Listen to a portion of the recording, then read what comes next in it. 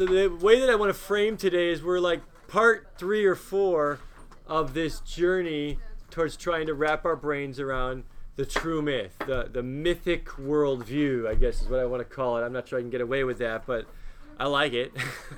Having a mythic worldview about life. What? Are you missing a chair? Sort of. There's a chair right there. We got plenty of chairs. It's community. She doesn't want to. Okay. It's good. All right.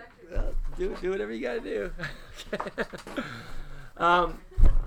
And so when we look at things like Tolkien or Narnia or whatever, I want us to learn how to apply that and kind of make it a normal process for how we see the world. And so we started out on Friday reading those chapters, and then Monday we talked about it. Tuesday I showed you Lord of the Rings and say, look, we can do this. And so now what I want to do is with Silmarillion, learn a little bit of what Tolkien coins as applicability, all right, and how to take these stories and apply them to our lives.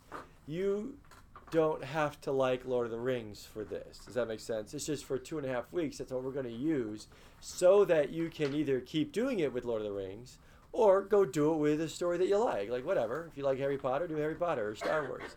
Actually, that will be your final exam, which is what I am going to explain here in a day or two, either Friday or Monday. Your final exam will be taking a story and with applicability in mind, seeing how that story teaches you about the story that you're in. Everybody got that? You can pick whatever story you want. And that'll be fun to see what people come up with. All right, so you can start. That could be your homework right now. It's like, what story, what epic movie, what epic story, what big favorite journey do I want to follow? And so for now, we're going to look at Lord of the Rings, okay? Today, I specifically am going to use Silmarillion to teach you. And so I'm going to be pretty heavy on it, but I want it to be interactive, and I want you to take notes and teach you how to experience myth and how to do applicability. And kind of follow along. Tomorrow, we're going to use Riddles in the Dark, and it's going to be less direct and more invitational, like where do you see stuff in here? And then hopefully by the end of, we're going to do Fellowship of the Ring next week. By the end of Fellowship of the Ring, it's becoming really natural and you're starting to see it. Got a plan? We good? Okay. Reminder, logistically, for your Grace blog. Still got 3 weeks to do it, but don't forget the Grace blog. And then your final exam will be the last thing. So I'll pray today. Let me pray. Lord, we invite your presence here in a powerful way, a way that we can really feel you moving and inspiring us and helping us learn. I pray you'd help me to teach clearly. And thank you for this work, Silmarillion, and a chance to really experience myth-making in a tangible way. Thank you for Tolkien's work and his willingness to share it with us. Thanks for your grace on this journey and for your deep love for us. And thanks for embedding us within your story, the best story ever. Like, this is an incredible story that we're in.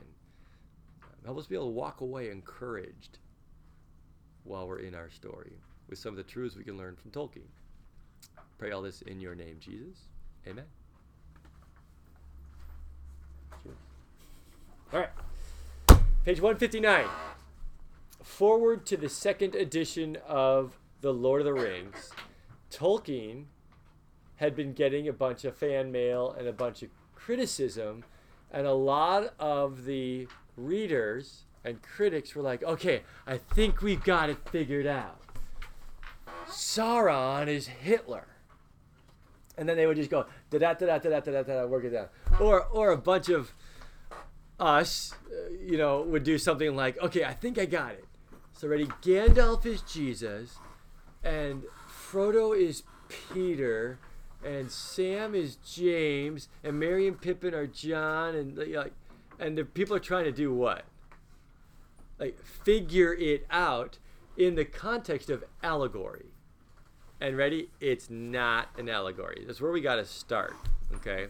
If you're going to try and figure out what it means so that you can put it on a shelf and walk away, well, you can do that, but then you're really missing the power of story, the power of myth, right? To help us all learn wherever we are on our journey.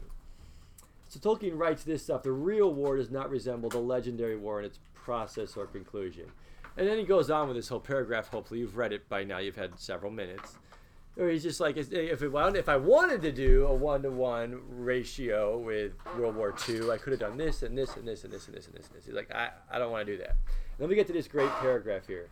Other arrangements could be devised according to the taste or views of those who like allegory or topical reference. But I cordially dislike allegory in all its manifestations, and I've always done so since I grew old and wary enough to detect its presence. Now, I like some allegories. I can also understand why Tolkien is glad that not everybody writes an allegory. And just the difference between the two. He says, I much prefer history, true or feigned, with its varied applicability. Circle the word. It's a great word. To the thought and experience of the readers. I think many confuse applicability with allegory. The one resides in the freedom of the reader. Applicability resides in the freedom of you and I to interpret and make connections and learn. The other in the purpose domination of the author. I'm like, dude, chill. Domination is a strong word. All right, so what are some famous allegories? The allegory of the cave. Thank you. I was like, come on, somebody.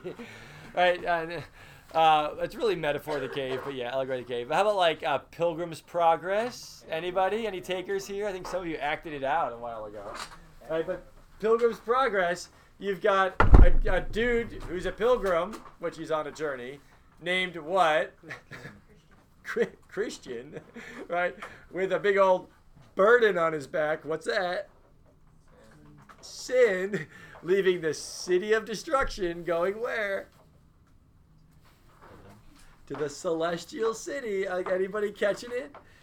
Now, could that be our friend who is a Muslim on his journey to Mecca? Thank you. Like, no. Like, the answer is no. You cannot interpret it that way. It's not meant to be interpreted that way. And if you tried to, it would totally you wouldn't be able to. Does that make sense? Because an allegory is like locked and loaded, 1-to-1 to 1 to 1 to 1 to 1 to 1. And you're supposed to figure it out. And half the characters have names like deception. You know, like it's really straightforward. In the right place at the right time, they're really fruitful and really helpful and actually really powerful, right? Has anybody read Hind's Feet on High Places? Ooh, write that down. Hannah Hernard. Hind's Feet on High Places. Half of you will love it. Half of you will hate it, right? But those of you who love it, like me and my family, will want to read it every year, right? It's got this great character. Much Afraid is her name. And she goes from the valley of fear and trembling up to the high places with her shepherd king. You know, it's like this great journey. And it's really powerful. And we read it as a family every Easter, right? So that they can be great. The problem is that if you take that type of reading into something like Narnia, you're going to be like, well, okay, so Jesus, Aslan is Jesus, and then Peter is Peter. Okay, now Susan is maybe like Mary Magdalene. Like, it'll fall apart how fast? Really fast. It's not. And Lewis himself says Aslan's not Jesus, because actually is Aslan Jesus? No, Aslan's who? Aslan, he's a lion who saved Narnia. Jesus is a person who saved our world. Like, now, do they overlap? Well, sure. And are they meant to, like, yeah, like, we're allowed to go there, but just don't do Narnia as an allegory. It won't work. Now, especially Lord of the Rings, right? Does Gandalf act potentially like the Holy Spirit or like Jesus? Sure. Oh, yeah, he sweeps into town, kicks people out of their doors in big adventures. It's great. He dies for them. Spoiler alert. You've had how many years, right? Like, he dies for them and comes back to life, right? Like all these great things. He's really wise. He's a powerful counselor, super strong, spiritual powers, right? He's a wizard, yeah? But is he necessarily Jesus? He's actually not Jesus. He's not meant to be Jesus, but does he act like Jesus? Well, yeah, so does Sam. So does Frodo. So does Aragorn, actually. Most of these characters do in their own way. And my uncle is like Gandalf, right? And so is, like, you know, Jim Holtrop is like Gandalf. And Gandalf is like lots of different people. And he definitely resembles Jesus. But we're not supposed to lock him in. Got it? Are we tracking there? So then, are we allowed to look for metaphors and similes and connections in the Lord of the Rings to apply to our lives? Or is that just the English teacher's dream come true here? Like, it's all of the above is kind of what I want you to see, except for allegory. And here's the key word for today, applicability. Tolkien says, I prefer applicability. I'm not writing an allegory. I'm writing a book that you can apply to your life. So for the next 2.5 weeks, am I allowed to teach you how to do that? Not only am I allowed to, Tolkien would.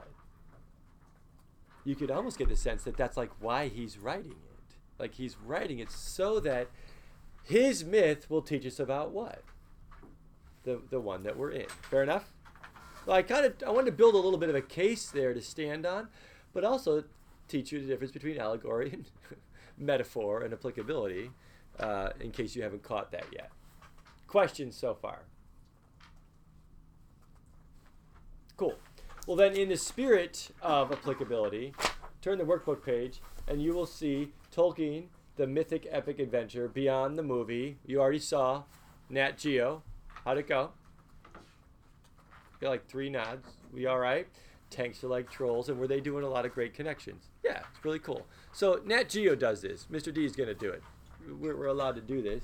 And these pages will helping you guide yourself through the movie, or through the, yeah. So turn the next page and you get to Silmarillion. So page 162, notes on Silmarillion. They were there to guide you through your reading so you didn't get lost with all the names. All right. There's a fun video on Academy Central. I don't know if anybody caught that, but it's a really cool video to help you understand what the heck is going on with all the names and language and mythic qualities of Middle-earth. What I want to do right now, though, is give you a little context for it and then use Silmarillion to start teaching us the concept of applicability. I have 3 really cool lessons that changed my life. One of them was super obvious that I just had missed.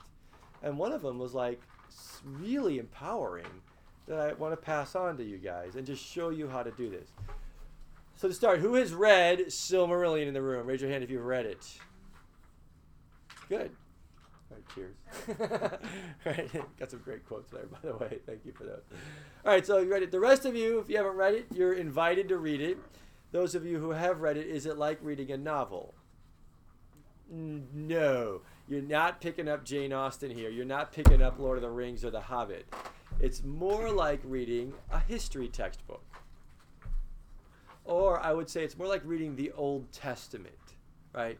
Some really cool stories here and there. It starts with like a creation story or 2, and then it goes into these big epic battles and really cool characters, and then a love stories thrown in there, and then they kill a dragon here, okay? But what you have in your hands is the mythic backdrop, the landscape for the universe of Middle-earth. Yeah?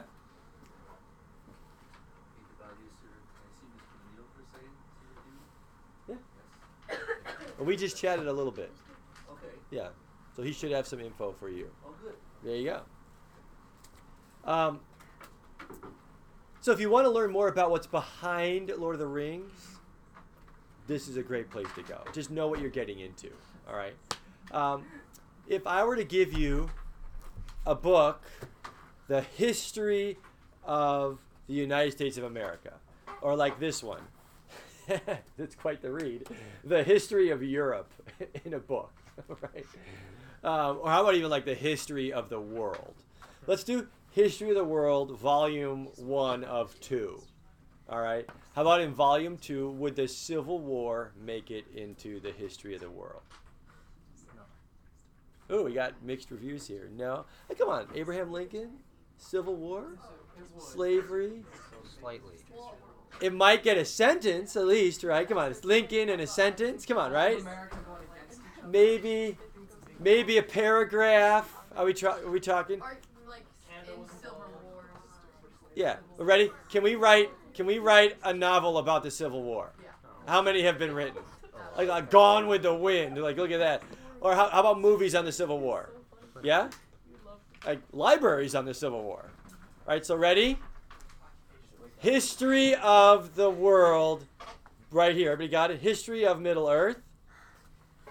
Pick up Lord of the Rings, and that's a battle in the history of Middle Earth. Got it? There's the first age, second age, third age, fourth age. At the end of the third age, you get the War of the Rings. And I think it's in here. Right? Of the Rings of Power and the third age. There's a little bit here. And you go here. Wait a second. Numenor, Gilgalad, third age of the world, eldest age, orcs. All right, we get like Galadriel, Elrond. Oh, wait, and then you get Aragorn, and the big old, like, here you go, they're going to destroy it, and then we're done. I think it gets like 4 or 5 paragraphs. Got it? So Tolkien took that bit about Sauron and his ring, and those rings, and then pulled it out of the history and did what with it? Expanded it into this 1,400-page epic. We tracking?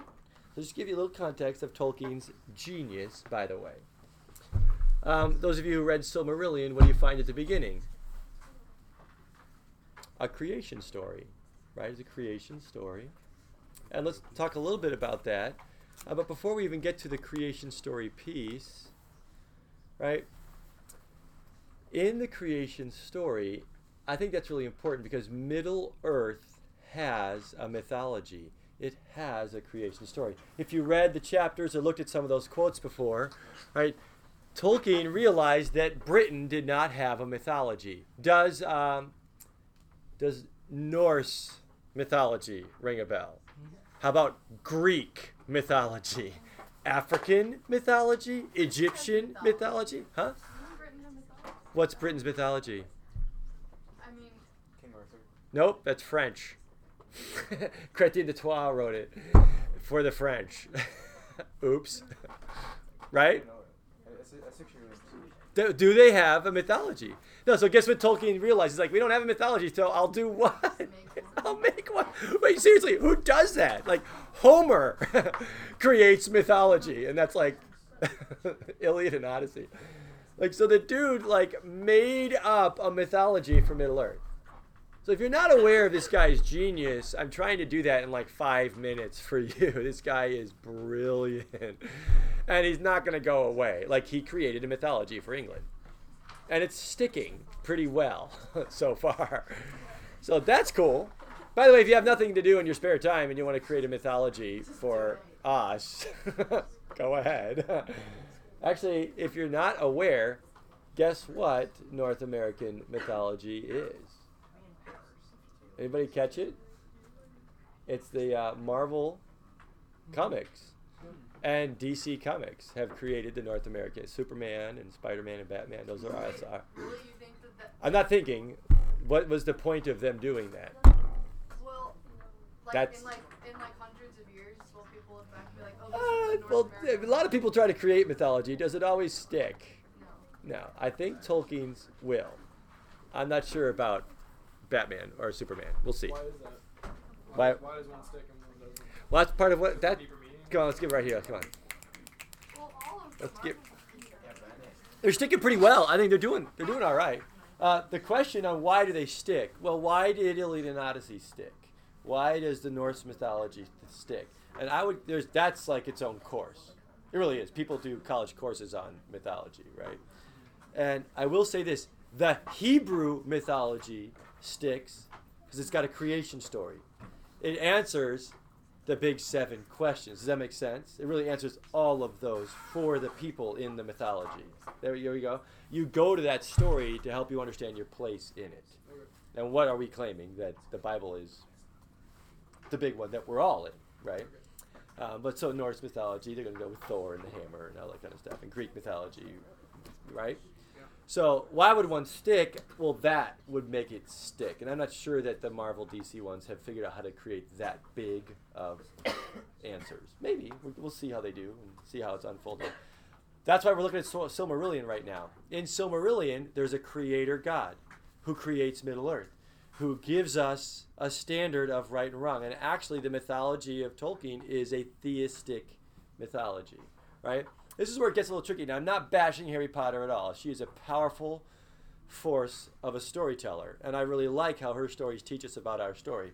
But in Lord of the Rings, when you look at Silmarillion, there's a creator god who makes these angels and they sing everything into existence. And then one angel who is a good angel decides to do what? Bad stuff, right? Well, we have a standard for right and wrong in Ilvatar, who's the creator. And therefore, we can now say that Melkor and Sauron are what? Evil, according to that standard. See what's going on? So we've got this whole standard of succession. With Harry Potter, how do we know that, how do you say it? I always say it wrong. Voldemort? Voldemort. There's a T. Whatever you're saying, that guy. Sorry. Thank you. DT. Voldemort. Voldemort. He's a bad dude? According to who? Except for their followers. Exactly, right? So, do we have a creator god in Harry Potter mythology that says Voldemort bad and Harry good? Dumbledore good. Do we have that? No. Now, why does it work? What do we go to the book and we do what with the morality? We impose that on there and we're fine, right? And they're bad dudes, right? And Harry's a good dude. That's why Star Wars works, right? We impose it on there. But inside Star Wars, is there a creator? A creator of the universe? Not that we've been told about. Like, explicitly mentioned? Yeah. No, it's maybe implied, kind of, but not really, actually.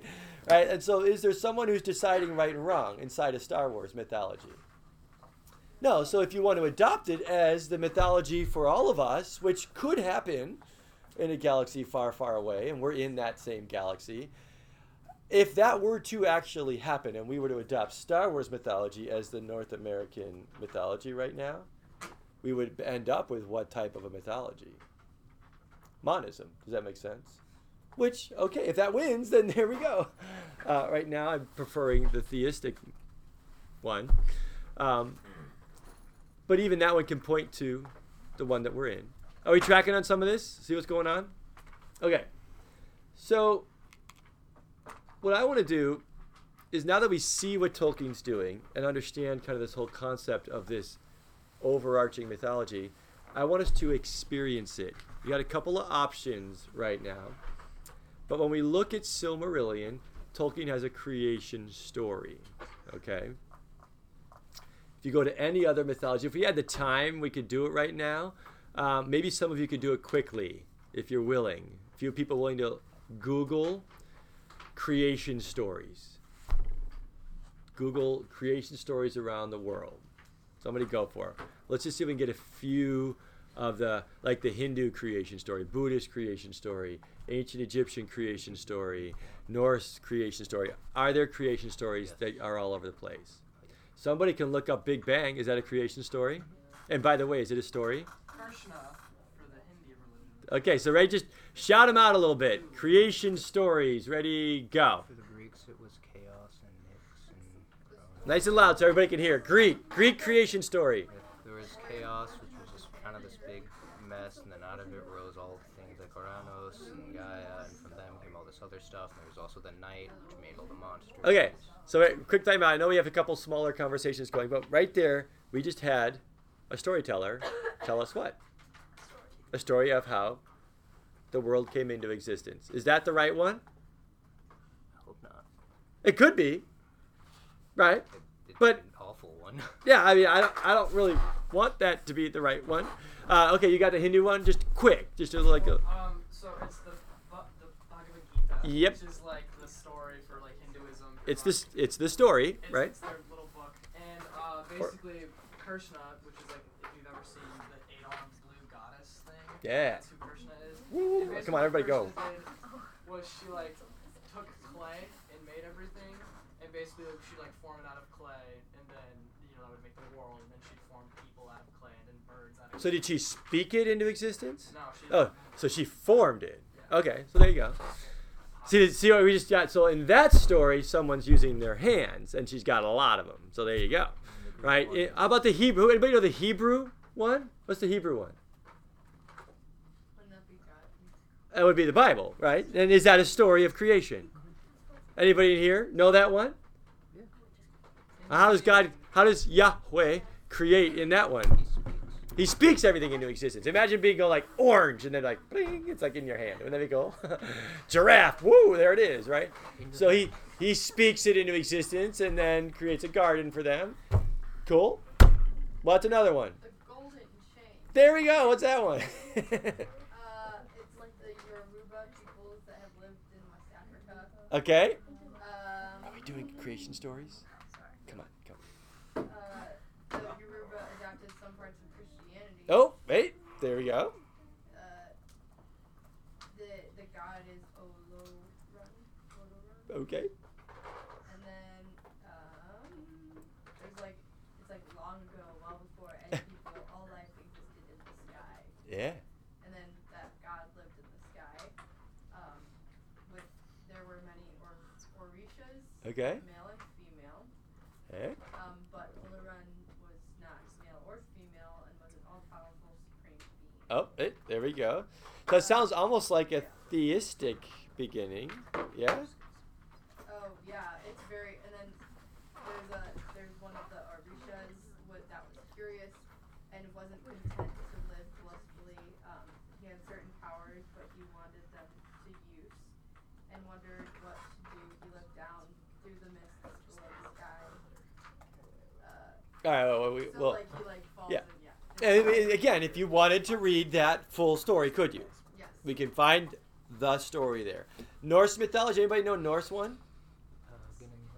Or whatever. It's like this primordial soup mist thing, and then stuff came out of that. Yeah, I just don't- kinda- I don't know that one as well, but it Yeah. basically started with just a bunch of stuff. And we could look up the Greek one. Anybody have one more out there on this? Oh yeah, one. Oh. Okay. Mine You're is nice the to- you- Church of the Flying Spaghetti Monster. Oh, there we go. That's a great one. Go for it. Flying spaghetti monster. Created the world in 5 days. Yep. The first day, the flying spaghetti monster separated the waters from the heavens. And the second, because he could not tread water for long, so he had grown tired of flying. Yes. Basically, he made the world because he was tired of the floating. Yeah. Okay. There you go. And then he created land, and there was a beer volcano there. Of course there was. Because he really liked beer, and he was looking forward to drunken, clumsy nights. Yeah. Fair enough. And by the way, anybody know this flying spaghetti monster? Yeah. It's atheists. Garden of Eden. Atheists come up against. It's a satirical take on. Well, if God could create something, well, so could the flying spaghetti monster. Which again, they're all what? Here's the key. They're all what? Valid. Stories. Did anybody look up the Big Bang one? What's the Big Bang one? Go for it. It's a what? Exploded. Over here. What's someone on this side of the room? Big Bang. Go for it.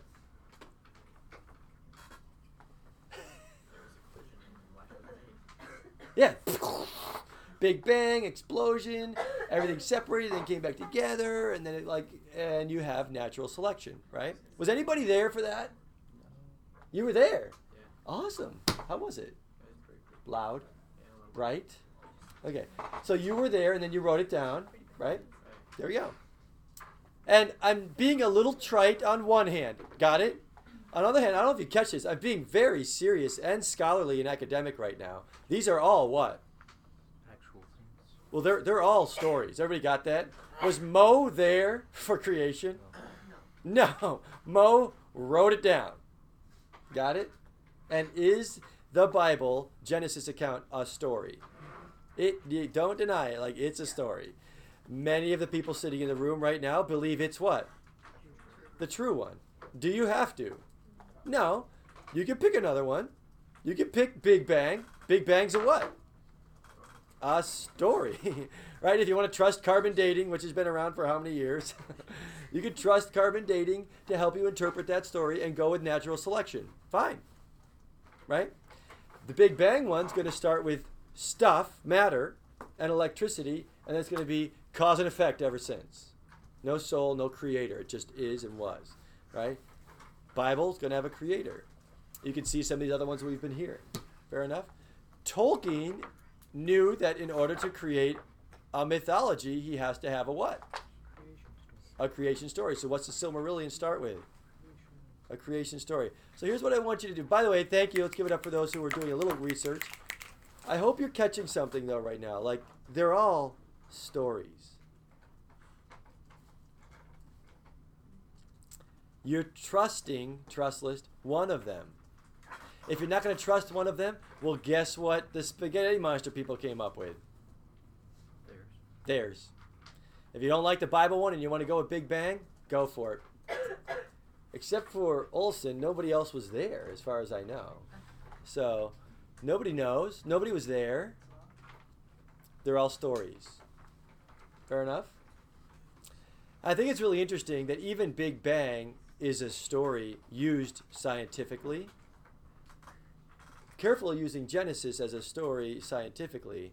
Like, they're both stories. You got to keep that in mind. I just said be careful. I didn't say you can't. Just be careful.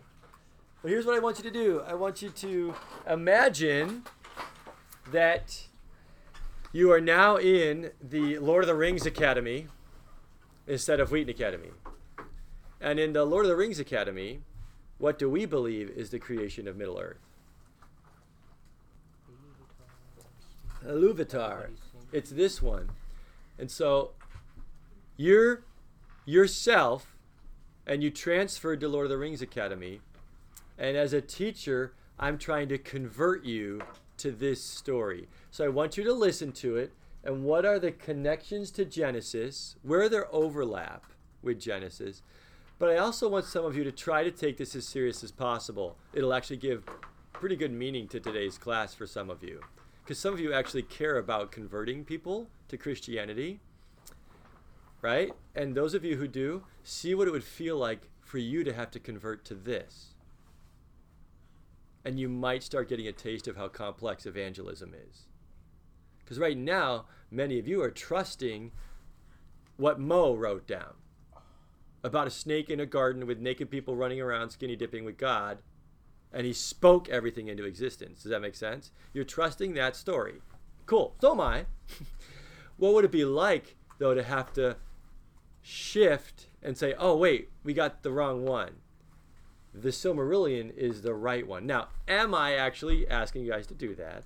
Let's clarify here. I don't want to get fired. I'm not asking you that. I am asking you to consider, though, what would that be like to have to shift from God speaking everything into existence to really believing that God made angels who sang the world into existence. Now, some of you are like, ooh, I like that. That's kind of cool, right?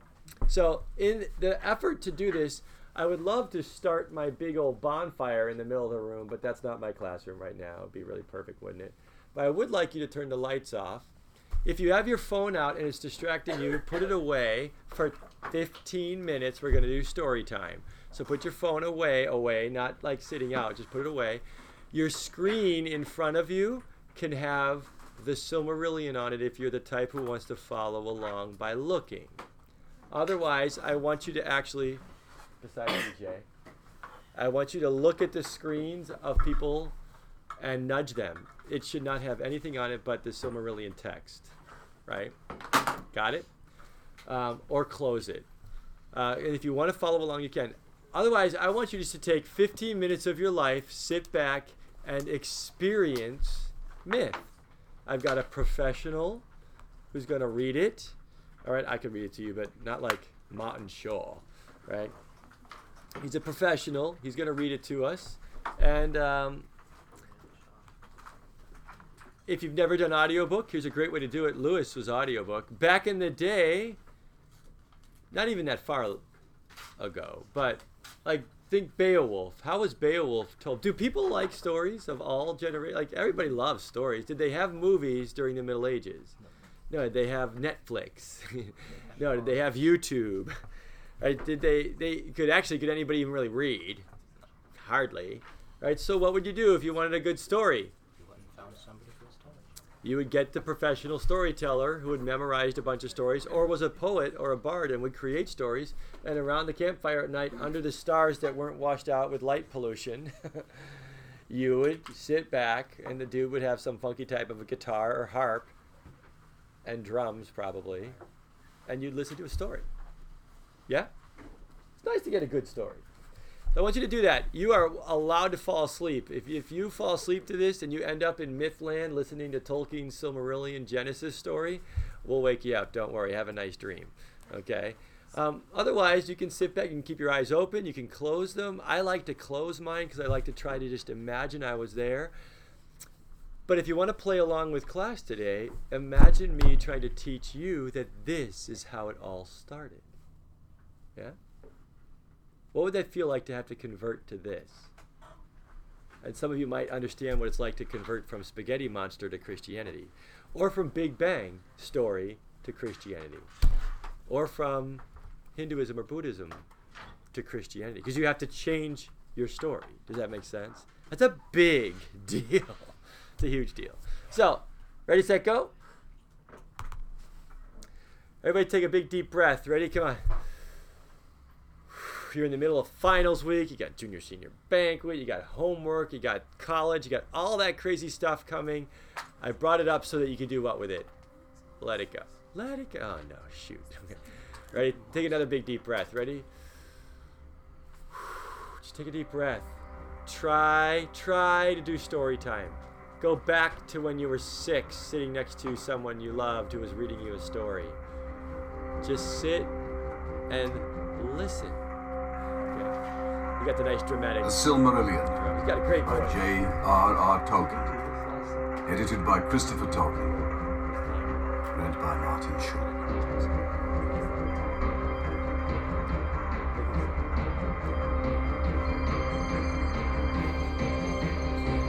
Dun, dun, dun, dun, dun, dun, dun. Dramatic music.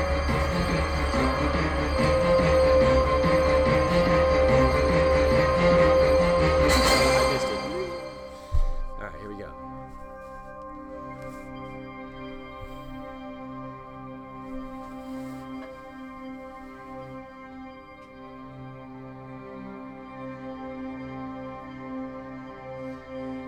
INKLINGS, the music of the Ainur. You can learn how to say everything now, too.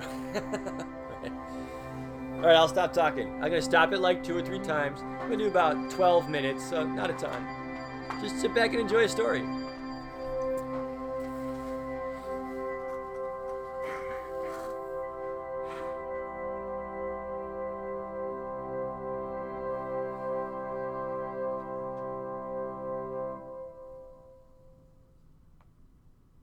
There was Eru, the One, who in Ardor is called Ilúvatar. And he made first the Ainur, the Holy Ones, that were the offspring of his thought. And they were with him before aught else was made. And he spoke to them, propounding to them themes of music. And they sang before him, and he was glad. But for a long while they sang only each alone, or but few together, while the rest hearkened. For each comprehended only that part of the mind of Ilúvatar from which he came. And in the understanding of their brethren they grew but slowly. Yet ever as they listened, they came to deeper understanding, and increased in unison and harmony. And it came to pass that Ilúvatar called together all the Ainur and declared to them a mighty theme, unfolding to them things greater and more wonderful than he had yet revealed. And the glory of its beginning and the splendor of its end amazed the Ainur, so that they bowed before Ilúvatar and were silent. Then Ilúvatar said to them, "Of the theme that I have declared to you, I will now that ye make in harmony together a great music. And since I have kindled you with the flame imperishable, ye shall show forth your powers in adorning this theme, each with his own thoughts and devices, if he will. But I will sit and hearken, and be glad that through you great beauty has been wakened into song." Then the voices of the Ainur, like unto harps, and lutes, and pipes, and trumpets, and viols, and organs, and like unto countless choirs singing with words, began to fashion the theme of Ilúvatar to a great music. And a sound arose of endless, interchanging melodies woven in harmony that passed beyond hearing into the depths and into the heights, and the places of the dwelling of Iluvatar were filled to overflowing, and the music and the echo of the music went out into the void, and it was not void. Never since have the Ainur made any music like to this music, though it has been said that a greater still shall be made before Iluvatar by the choirs of the Ainur and the children of Iluvatar after the end of days. That's us. Woot woot. Then the themes of Iluvatar shall be played aright and take being in the moment of their utterance, for all shall then understand fully his intent in their part, and each shall know the comprehension of each. And Iluvatar shall give to their thoughts the secret fire, being well pleased. But now Iluvatar sat and hearkened, and for a great while it seemed good to him, for in the music there were no flaws. But as the theme progressed, it came into the heart of Melkor to interweave matters of his own imagining that were not in accord with the theme of Iluvatar. For he sought therein to increase the power and glory of the part assigned to himself. To Melkor, among the Ainur, had been given the greatest gifts of power and knowledge, and he had a share in all the gifts of his brethren. He had gone often alone into the void places, seeking the imperishable flame, for desire grew hot within him to bring into being things of his own, and it seemed to him that Iluvatar took no thought for the void, and he was impatient of its emptiness. Yet he found not the fire, for it is with Iluvatar. But being alone, he had begun to conceive thoughts of his own unlike those of his brethren. Some of these thoughts he now wove into his music, and straightway discord arose about him, and many that sang nigh him grew despondent, and their thought was disturbed, and their music faltered. But some began to attune their music to his rather than to the thought which they had at first. Then the discord of Melkor spread ever wider, and the melodies which had been heard before foundered in a sea of turbulent sound. But First stop. How we doing? Okay, just sitting there. Imagine if that's the real story. So what would it be then? A god who exists, right? Does what? Creates these angel-type beings, right? Who are really powerful. And everything's what right now? Good. Right? So it's all good. And then he shows them a theme, and then they all have these gifts, and they all start doing what? Singing. And when they sing, it's all working together. How we doing? Got this whole flame imperishable thing. Flame, maybe? Right? And then Melkor, who's really powerful, and what? Good. Has some desirings. Goes off and what? Looking for the flame. Wants to do his own thing. And then starts doing his own thing. Why? He wants to be better. He wants the glory for himself. He wants to be better for himself. He wants the attention to be on him, not Ilúvatar. Well, that creates discord, right? And actually, other angel beings start singing with him too, creating more discord. All right, thoughts, questions, comments, how we doing? Any parallels to the Hebrew story? What are some that you're seeing? The highest angel decides he wants to be God. Yeah, did anybody catch Lucifer? Right? Satan. Metaphor here where we've got Melkor wants to do his own thing and give himself glory, right? And actually wanting to do his own thing and sing his own stuff, is that necessarily bad? No, but doing that, why? For his own glory, insert now sin by definition. Got it? So we can see Satan connection there. How about flame imperishable? Eternal life, Holy Spirit. Yeah? Satan falls, brings other angels with him. So are we starting to see that? But is it the Bible story? No, but there's some really cool connections there. Fair enough?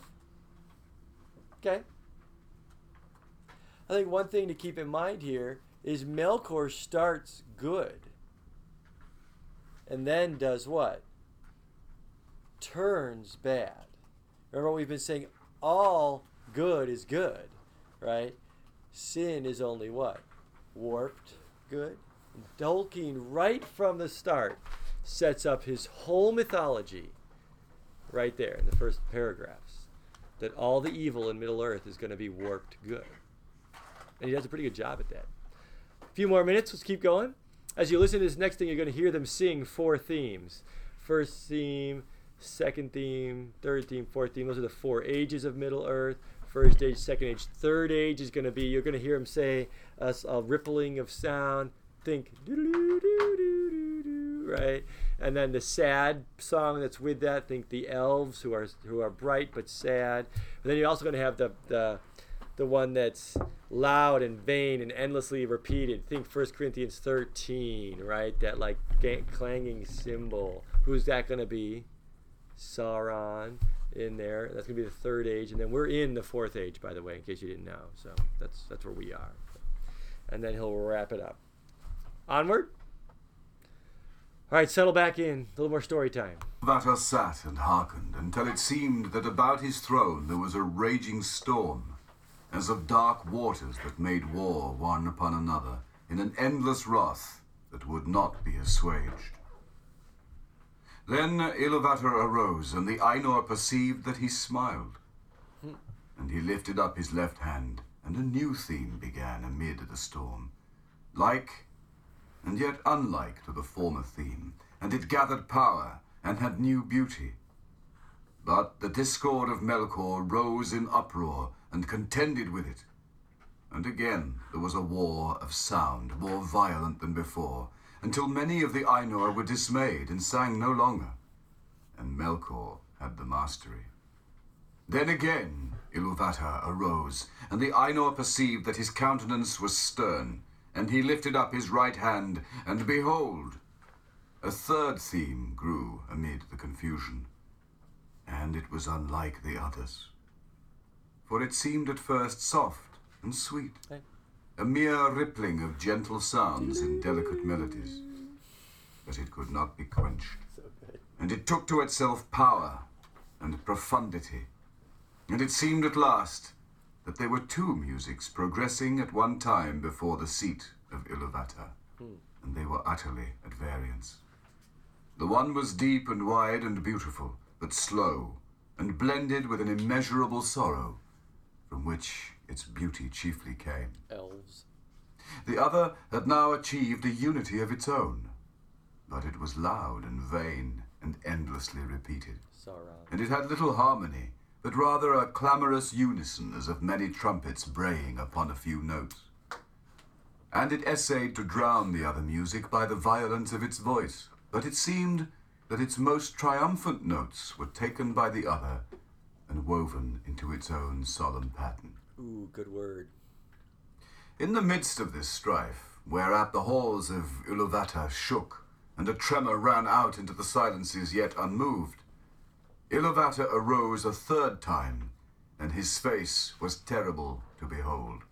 Then he raised up both his hands, and in one chord, deeper than the abyss, higher than the firmament, piercing as the light of the eye of Iluvatar, the music ceased. Then Iluvatar spoke, and he said, "Mighty are the Ainur, and mightiest among them is Melkor. But that he may know, and all the Ainur, that I am Iluvatar, those things that ye have sung, I will show them forth, that ye may see what ye have done. And thou, Melkor, shalt see that no theme may be played that hath not its uttermost source in me. Interesting. Nor can any alter the music in my despite. Ooh. For he that attempteth this shall prove but mine instrument in the devising of things more wonderful, which he himself hath not imagined." That's a good word. Then the Ainur were afraid, and they did not yet comprehend the words that were said to them, and Melkor was filled with shame, of which came secret anger. that Iluvatar arose in splendor, and he went forth from the fair regions that he had made for the Ainur, and the Ainur followed him. But when they were come into the void, Iluvatar said to them, "Behold your music." And he showed to them a vision, giving to them sight where before was only hearing. And they saw a new world made visible before them. And it was globed amid the void, and it was sustained therein, but was not of it. And as they looked and wondered, this world began to unfold its history, and it seemed to them that it lived and grew. And when the Ainur had gazed for a while, and was silent, Iluvatar said again, "Behold your music. This is your minstrelsy, and each of you shall find contained herein, amid the design that I set before you, all those things which it may seem that he himself devised or added. And thou, Melkor, wilt discover all the secret thoughts of thy mind, and wilt perceive that they are but a part of the whole, and tributary to its glory." And many other things Iluvatar spoke to the Ainur at that time. And because of their memory of his words, and the knowledge that each has of the music that he himself made, the Ainur know much of what was, and is to come. And few things are unseen by them. Yet some things there are that they cannot see, neither alone nor taking counsel together. For to none but himself has Iluvatar revealed all that he has in store. And in every age there come forth things that are new. And have no foretelling, for they do not proceed from the past. That's cool. And so it was, that as this vision of the world was played before them, the Ainur saw that it contained things which they had not thought. And they saw with amazement the coming of the children of Iluvatar, and the habitation that was prepared for them. And they perceived that they themselves and the labor of their music had been busy with the preparation of this dwelling, and yet knew not that it had any purpose beyond its own beauty. For the children of Iluvatar were conceived by him alone, and they came with the third theme, and were not in the theme which Iluvatar propounded at the beginning, and none of the Ainur had part in their making. Therefore, when they beheld them, the more did they love them, being things other than themselves, strange and free, wherein they saw the mind of Iluvatar reflected anew, and learned yet a little more of his wisdom, which otherwise had been hidden, even from the Ainur.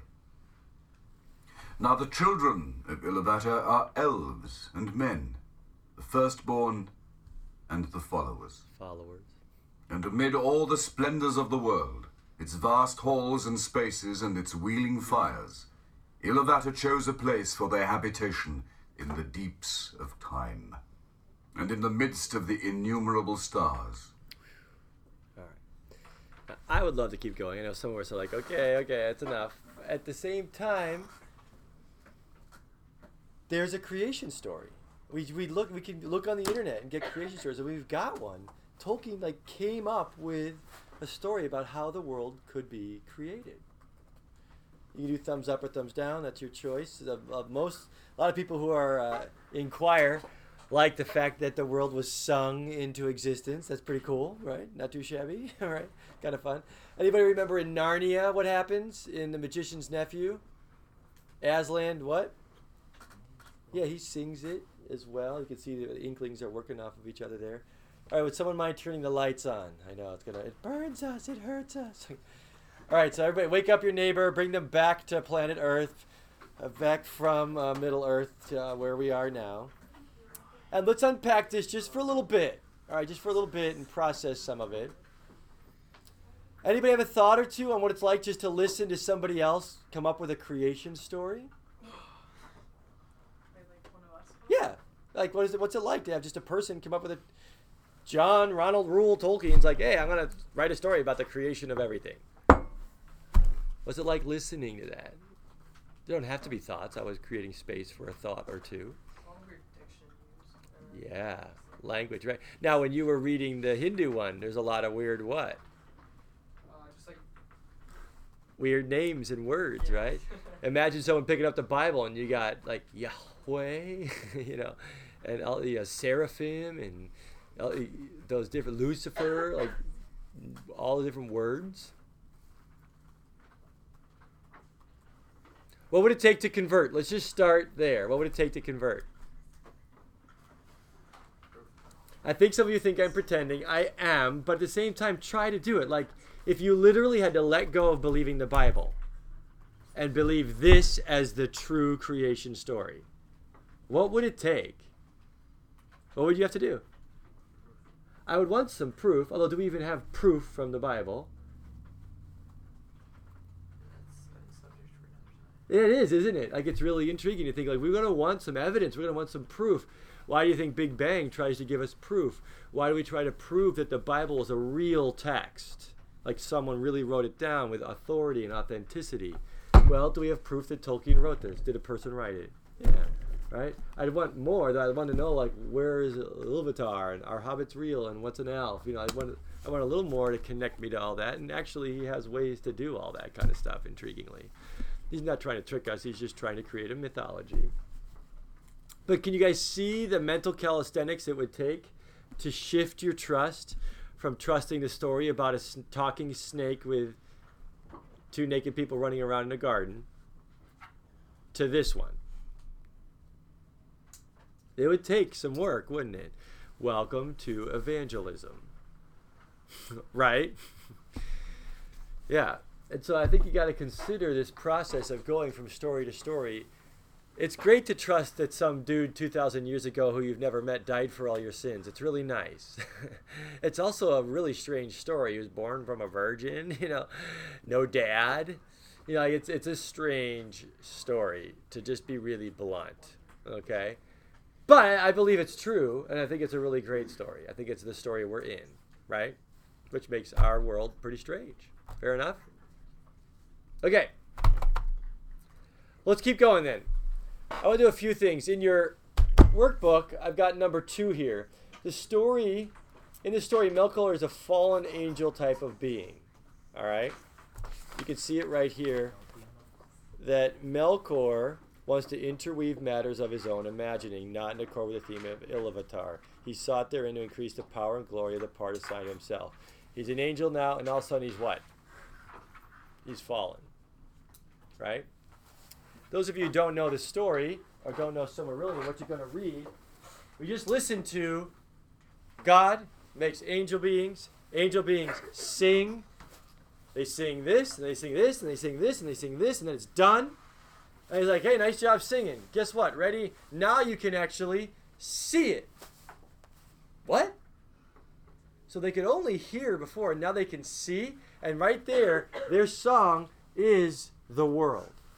Which is kind of a cool way to think about our world being a song, right? So they get to see it, so then the world is unfolding in front of them, and the whole thing happens like you're watching a DVD, and there's the world, there's the whole thing, all of history right in front of you. You're like, wow, that was really cool. You're like, yep, that was really cool. Now ready, set, go.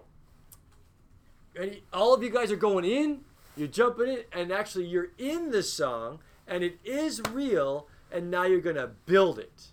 And so you got Ulmo, who likes water, and he does oceans and rain. And then you got the dude, and you've got this Manwë and all the Valar, and you look in the other one where you start getting all the different ones with their different qualities. And it's really fun. And Tolkien's basically saying this world was, in conjunction with God, created with these beings who are building it together. Yeah? How we doing? We okay? So ready? Melkor does not like that. So what does Melkor want to do when we see these beautiful mountain peaks? What does Melkor want to do with the mountains? Turn them into valleys. He wants to destroy them. He's like, mountains? Oh yeah? Well, I hate mountains, and I don't like all this beautiful stuff, so watch. Whoosh, and he pushes the mountains down. And then what does he make? Valleys. Like, thanks. Rivendell's beautiful. Nice job, Melkor. Did he want to make a beautiful valley? No. No. Ulmo has rain going on. It's right on that next page there. There's rain and rivers and water. And does Melkor like the water? No. So here's what I'm going to do. I'm going to heat it all up and ruin the water. And he makes fog and steam. That's so pretty, isn't it? Thanks, Melkor. Did he want to make something beautiful? No. Oh, yeah. Well, he's like, fine, I'm going to freeze it. And what does he make? Snow. Thanks, Melkor, for making snow. Now, I don't know if you're catching some of this, but first off, I will have probably 3 or 4 students out of my 140. And if that's all that's left, I want to catch you.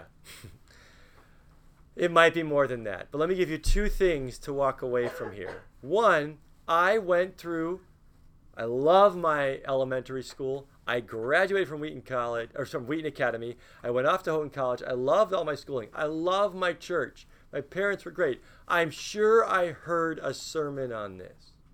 I am. But it never stuck. Guess where I finally learned this lesson? I always thought, up until I read this, I thought it was Satan versus God. And some of you are like, well, isn't it? Right? No. And hopefully in doctrine class you caught it. If not, here I am. I thought it was Satan fighting God. And look at this big battle of evil and good. And oh no, and God's got to crush Satan over here. How does Satan do when he has to face Jesus? How'd that go? I think it lasted a couple paragraphs. And how'd it go? Oh, and by the way, when Satan wants to mess with Job, he has to put his tail between his legs and go ask God for permission. Is Satan fighting God? Wait, real quick. Is Satan fighting God? No. Put God in a boxing ring. Seriously. Put God, Yahweh in a boxing ring, and then put this little angel that God created in the boxing ring and have him fight Yahweh. How's it going to go? If you're not laughing, you should be. Seriously? That's like a lion with a cricket. Satan is a created angel. Does he have any chance with God? Not at all. It's almost a joke. No way. Guess what? I grew up thinking monism. Monism is evil versus good and dark and light and yin and yang. Is that the biblical story? No, there's God who is light and it's good. It's all good. And then this little angel dude tries to screw it all up, and can he? No. Does he have a chance against God? No. I'm hoping you're like, duh, Mr. T. It took you to college to get that? Yeah, it did. And you know what? Sermons are great. God gave a sermon in Matthew and a couple other places. Can sermons teach us stuff? Yeah, and can lectures teach us stuff? C.S. Lewis gave a great lecture called The Way to Glory. It's awesome. Changed my life. So our lecture is fruitful. Yeah, but ready? I want to see who can tell me the Sermon on the Mount right now. Ready? Go. What's the Sermon on the Mount? We got that. Good. What else? So, come on, nice job. How many of us remember this? I mean, God gives a sermon. Should we know what's in it? Probably. So you got some time. But sermons are valuable. But do we remember sermons, really? No, but could any of you tell me the prodigal son story? Yeah, and could you tell me the story about the lost sheep? Yeah, could you tell me the wise and foolish builders with the sand and the rock? Yeah, those are all. Jesus did sermons. He also did what? Stories. They're not different theology. One's a sermon and a lecture. The other one's a story. Guess what you just got in Bible class? It wasn't a lecture. We listened to a story, but can it teach us about the true story? Yeah, and you know what? For me, guess when I finally undid my monism that I grew up with? When I read Silmarillion. I remember sitting there in the chair like, oh, dude, oops, that's awkward. Right? Because Satan actually, when I went and looked, Satan fights who, really? Us. Which, by the way, does he have any authority over us? No, all the authority has been given to Jesus, which is given to us. So Does he have a chance? No. Oh, and by the way, when he wants to fight anybody, particularly Old Testament, who is he fighting? Michael and Gabriel, like other angels, right? So just FYI, I took 5 minutes to explain some theology for you. Don't slide into monism. It's not evil versus good, and I don't know who's going to win. If you want that, go with Star Wars, right? It's not what we believe. Let me give you one other one that's way more personal for me, and then we'll move on. Maybe we'll have enough time at the end of class here to start up The Hobbit.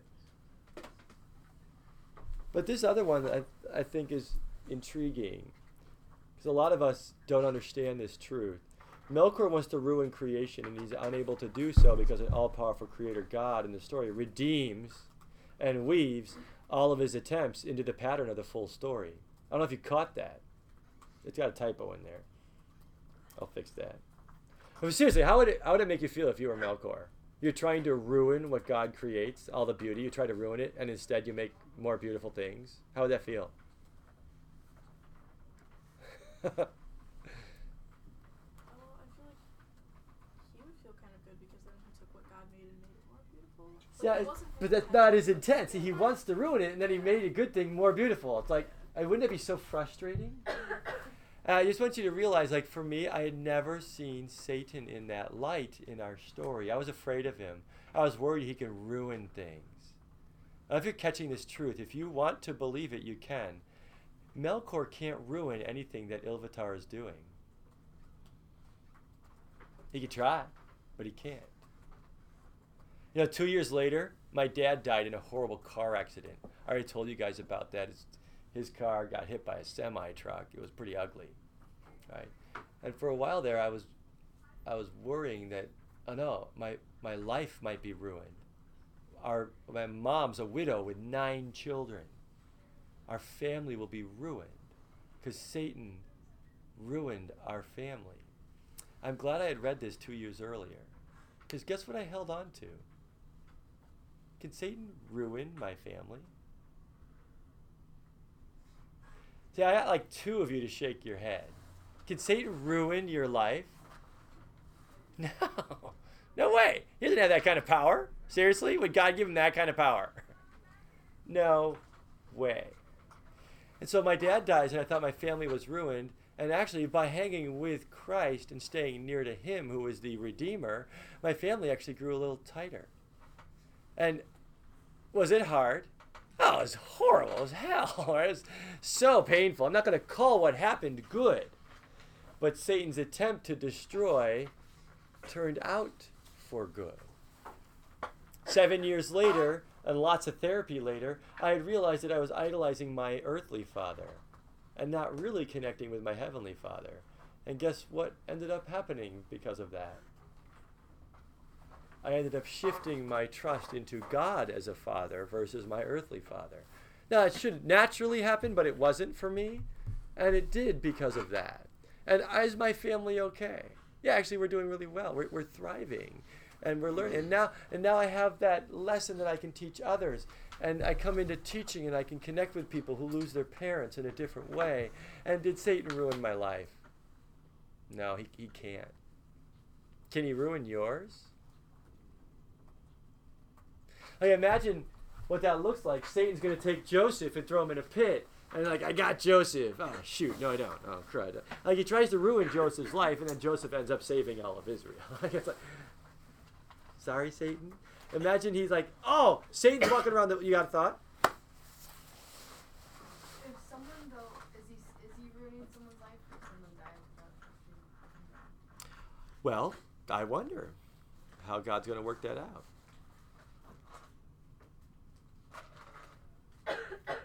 Yeah, I wonder. I would like to think that Satan didn't do that. Satan didn't ruin that guy's life. I don't think he has that kind of power. I think he can mess with us. Would Can't it be ruin. like a choice then? It's not Satan. Yeah, because otherwise then that puts Satan having more control over us than we have over ourselves. Now, can we surrender our control of our lives? Well, yeah, how many of us just literally just give up our lives and just let whatever happen happen? Welcome to materialism, really, right? But we don't have to let Satan control us, do we? I'd like to think, no, although we are slaves to sin and we are trapped and it is a war and we are in war. Does that make sense? Like, I'd like to think that, no, we don't have to just end up there as victims on this journey, right? But picture Satan walking around the planet. It's like, oh, this is awesome. Wait, God? You put God, like, in body form? Yeah, this is great. I'm going to be able to kill God. And so what does he do? He gets, hey, you guys, over here. Don't believe that guy. He's not really God. Hate him, really. And why don't you just kill him? And so he gets all these people over here to kill Jesus, right? And what is Satan thinking? I just did what? I killed God. This is awesome. I killed God. And then a few minutes later, what does he realize? Shoot! He took all of the sins of all of humanity on himself? Ah, crap! You know, like, oh no! 3 days later, he comes back to life? Shoot! Right? Like, you imagine how frustrated that day must have been. Like, part of me has a little compassion for the dude. Like, sorry. Like, that sucks for you, Satan. You tried to kill God, and oh, you did, and then took all of our sins down to hell. And then he came back, so did you really even kill him? Oh, by the way, he's triune, so did you really even kill him? No, sorry, dude. Like, awkward moment. Where's the emoji for that one? Like Satan with the, right? But I wonder, I'm laughing a little bit through it because doesn't it give some freedom? Like, some of you you've been sitting here for an hour and 20 minutes waiting for class to be over maybe. Maybe you could leave with at least that thought. The dude cannot ruin your life. Right? If you're not going to believe the Bible story, well, could Melkor ruin this story? Nope. I love reading it in here because it gives me hope. I'm like, wouldn't that be cool if that was... I caught myself saying it. Oh. Yeah, that would be cool if that was true. Oh, wait, it what? It is, right? I mean, seriously, when you die, do you even really die? It's like, I'm going to kill Dr. Dominguez in a car crash and that'll ruin him forever. And actually, I just sent him to heaven. Like, oops, awkward. Like, death's a nap. All right.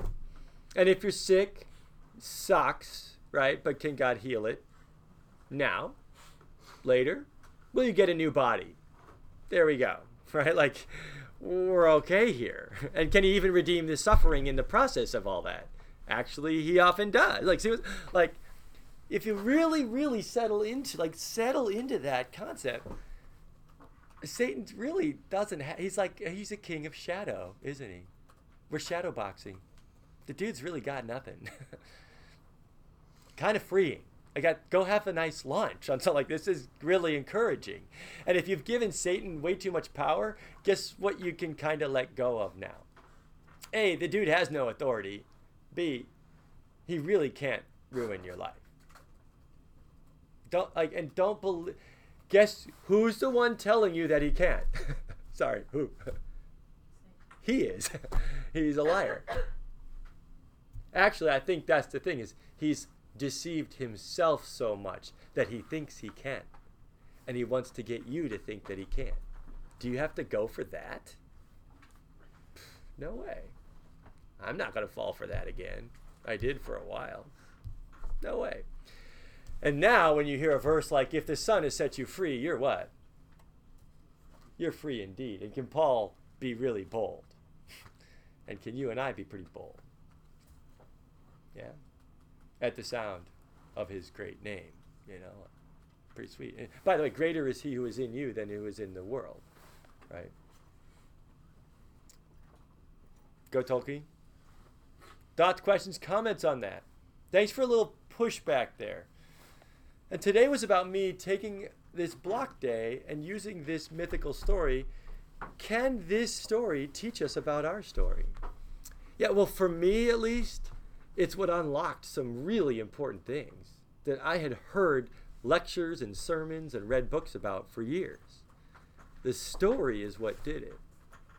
I'm so grateful to good storytelling.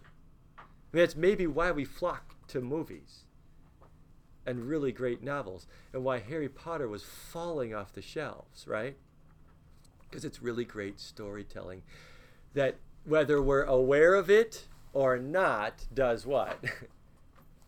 Inspire us in our story or teach us about our story. Fair enough?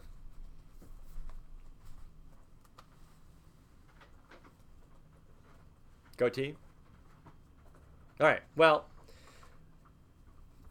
don't give Satan too much credit. Right? Fair enough. We got like 6 minutes. Should we watch a little bit of The Hobbit? Let's do that. Because here's what's next. The Hobbit is what's next. So tomorrow come and we'll talk about killing dragons, and we'll look at riddles in the dark. If you want to read the chapter, it won't be a waste of your time. It's fabulous, right? Those of you who have know what I'm talking about. And we'll look a little bit at Hobbit tomorrow. That'll probably carry into Monday, and then we're off and running to Lord of the Rings, and Lord of the Rings the rest of the semester.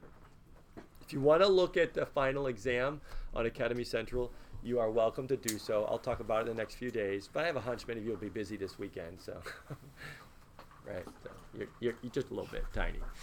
So thanks, Libby. All right, did I turn that on? Do you mind hitting the lights? Let's at least start Hobbit, because here's what I want you to realize is, again, we get this story. In a hole in the ground there lived a hobbit. And what's Tolkien doing with Hobbit, right? Dragons are, quite frankly, in every worldview on the planet. Dragon is in every mythology on the planet. Kind of fun.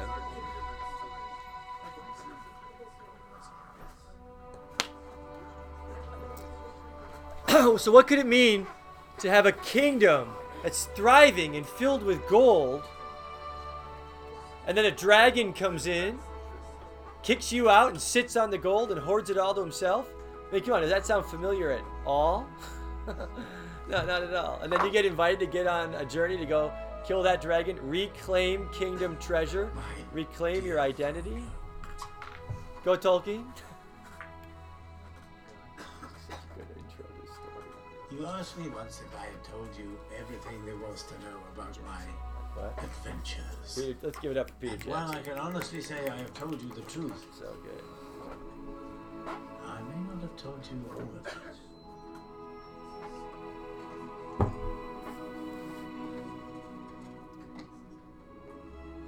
I'm old now, Frodo.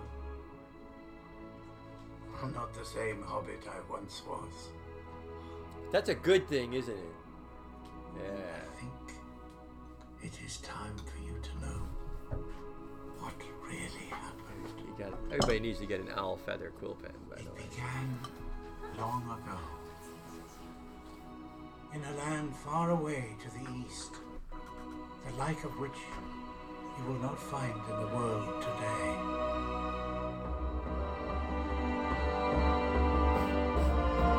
That's so epic. There was the city of Dale, its markets known far and wide, full of the bounties of vine and vale, peaceful and prosperous. For this city lay before the doors of the greatest kingdom in Middle-earth, Erebor, stronghold of Thrall, king under the mountain, mightiest of the dwarf lords. Thrall ruled with utter surety, never doubting his house would endure, for his line lay secure in the lives of his son and grandson. Quite a hallway there. Not too shabby. Frodo, Erebor, built deep within the mountain itself, the beauty of this fortress city was legend. Its wealth lay in the earth, in precious gems hewn from rock, and in great seams of gold running like rivers through stone. The skill of the dwarves was unequaled, fashioning objects of great beauty out of diamond, emerald, ruby, That's awesome. and sapphire. Ever they delved deep down into the dark, and that is where they found it.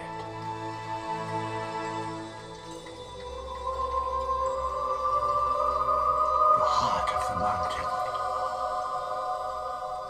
The stone. Thror named it the King's Jewel. He took it as a sign that his right to rule was divine.